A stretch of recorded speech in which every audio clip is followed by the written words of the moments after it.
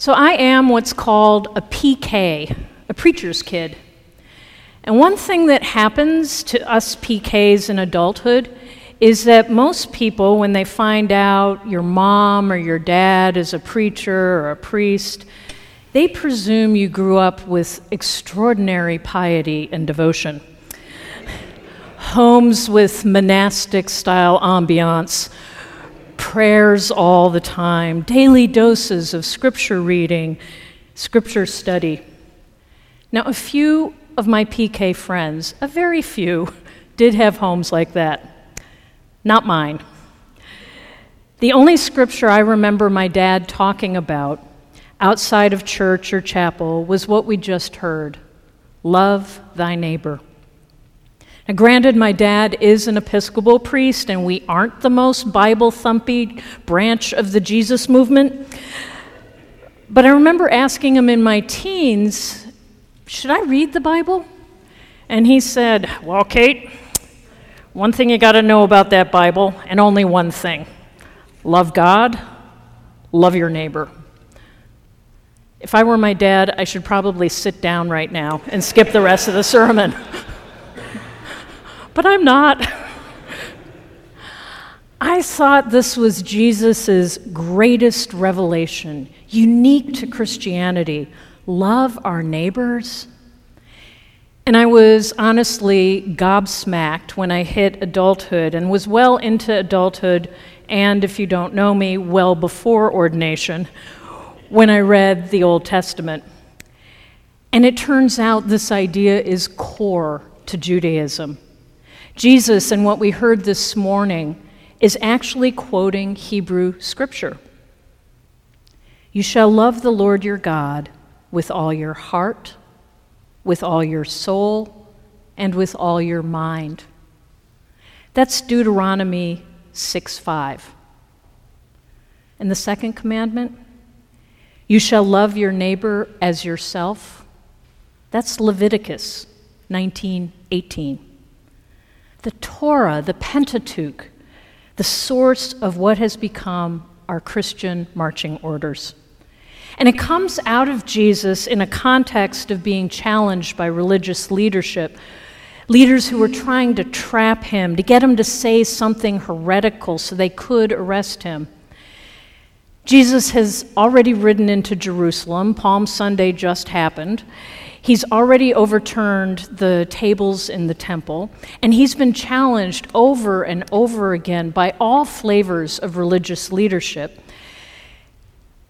And yet, when he was challenged up until this morning's reading, he would respond in a parable that would flip the tables and turn into a challenge of the religious leaders, challenging their understanding of Scripture and even challenging their leadership. So in today's reading, the leaders bring in their big gun, the expert lawyer, the one who knows Jewish law inside out. And this lawyer asks, which commandment in the law is the greatest? And they're hoping Jesus will pick just one and deny all the others, and bam, they've got him. But no, Jesus says all the law, all the commandments, everything that the prophets and Scripture preached are part of these two overarching commandments: loving God with all our heart, mind, and soul, and loving our neighbors as ourselves. These are showstopper commandments with love right at the center. These are commandments rooted in relationship, our relationship with God and our relationships with one another. Now, our modern understanding of the word love is different from the biblical witness of love. If we think of love, we think in terms of our feelings, our emotions. How do I feel about you? Do I care about you? And this is where we get stuck. One scholar put it this way: how does one conjure up feelings for something as remote, mysterious, and disembodied as the concept of God? We cannot look into God's eyes, wrap our arms around the Spirit, or even see the face of Jesus. Yet we're commanded to love. So let's look at what Jesus revealed about love in his earthly ministry. He shared divine, unconditional love for us, for people, through healing the sick, through challenging injustices, and embracing outcasts and the marginalized. Jesus revealed the true nature of love in actions of loving kindness, actions suffused with mercy and generosity. So love in Scripture is about the action of choosing to respond to God's love for us, regardless if we're feeling those warm, godly fuzzies. In the early 20th century, a psychotherapist, Alfred Adler, developed a form of therapy based on the concept of act as if. And maybe you've heard the idiom, fake it till you make it. The idea is that engaging in healthy behaviors, regardless of our anxieties, fears, neuroses, whatever, that engaging in loving behaviors, good behaviors, that will transform us. And that idea is reflected today in cognitive behavioral therapy. And to me, it sounds like this is just a modern expression, a psychological expression of what Jesus is preaching here. Be loving with God. Be as loving with others as we are with ourselves. And if you don't feel it, fake it till you make it. So there's a powerful dynamic here. The more we orient ourselves to God, the more we are able to love one another. And the more we are able to love one another, the deeper our love for God becomes. The more we are able to bring our brokenness to God, the more God's love filling that brokenness helps us relate to the brokenness and accept the brokenness in those people we maybe don't want to deal with, in those situations that are really hard. It's a cycle, each one dependent on the other, and it's a cycle of action, not feeling. Desmond Tutu writes that religion is not just about our relationship with God. It's, quote, more about the manner in which we interact with others, about our broader responsibilities to the human family and to the earth we share. This is love as action in the here and now, with the whole of God's creation. This is a challenging call. It's not easy to live into. Our world is acutely fractured, our nation terribly fractured. Some of us live in fractured homes and work in fractured workplaces. And for many of us, the instinct in dealing with this brokenness is to withdraw from engaging with others and sort of wall ourselves off and say, I'm going to just engage with God. Our temptation is to convince ourselves this is the most holy thing to do, to step away from any force that is abusive, hateful, or even destructive. And we can even cite Scripture, pull little things out of Scripture to help convince ourselves we're doing the right thing. Turn the other cheek, for example. But if you really study that passage, the cheek turning is not walking away.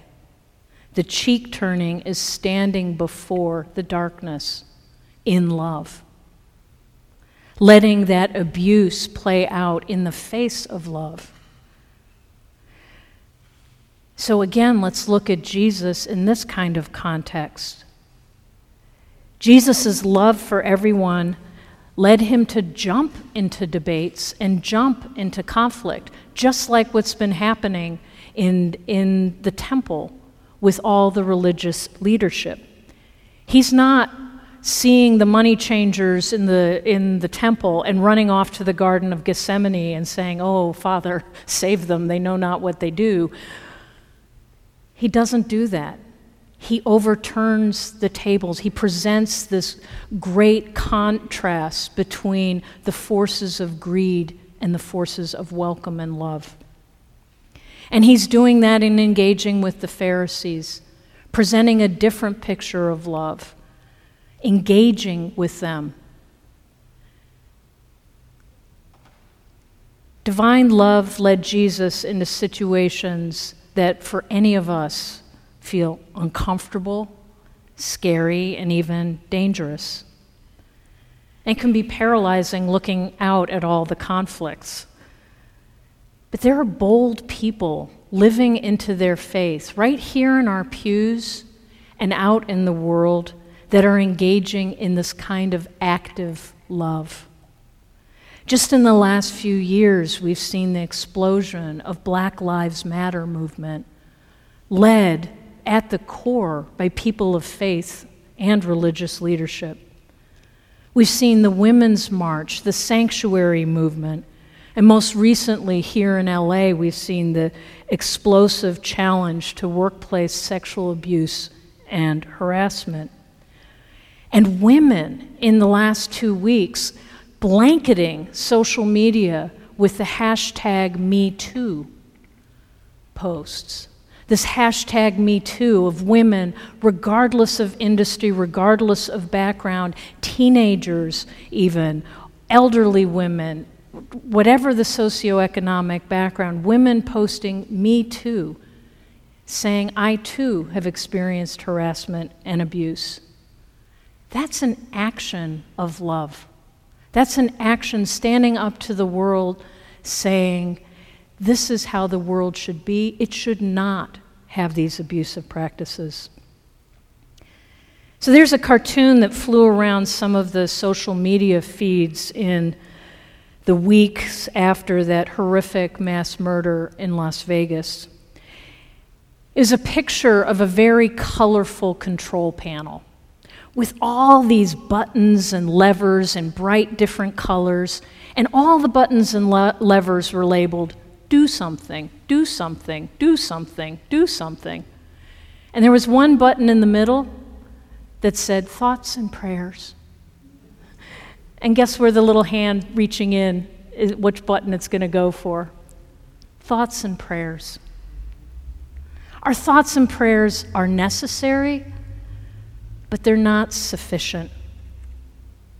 Loving God, loving ourselves, loving our neighbors means harnessing those prayers, opening ourselves up to the thoughts that may be divinely inspired of what do we do?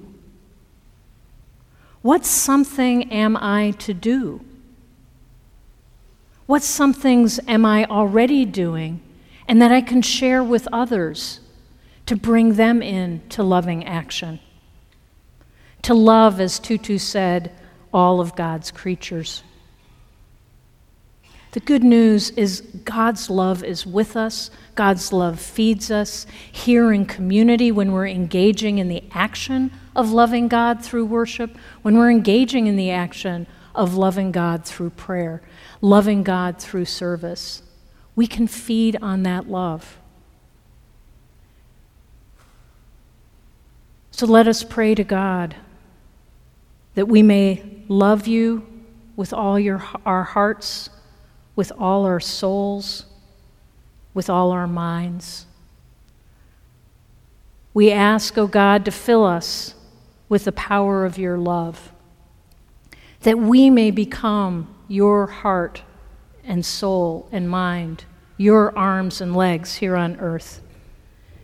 Give us the strength and courage to be your love in all that we do, loving our neighbors as ourselves. Amen.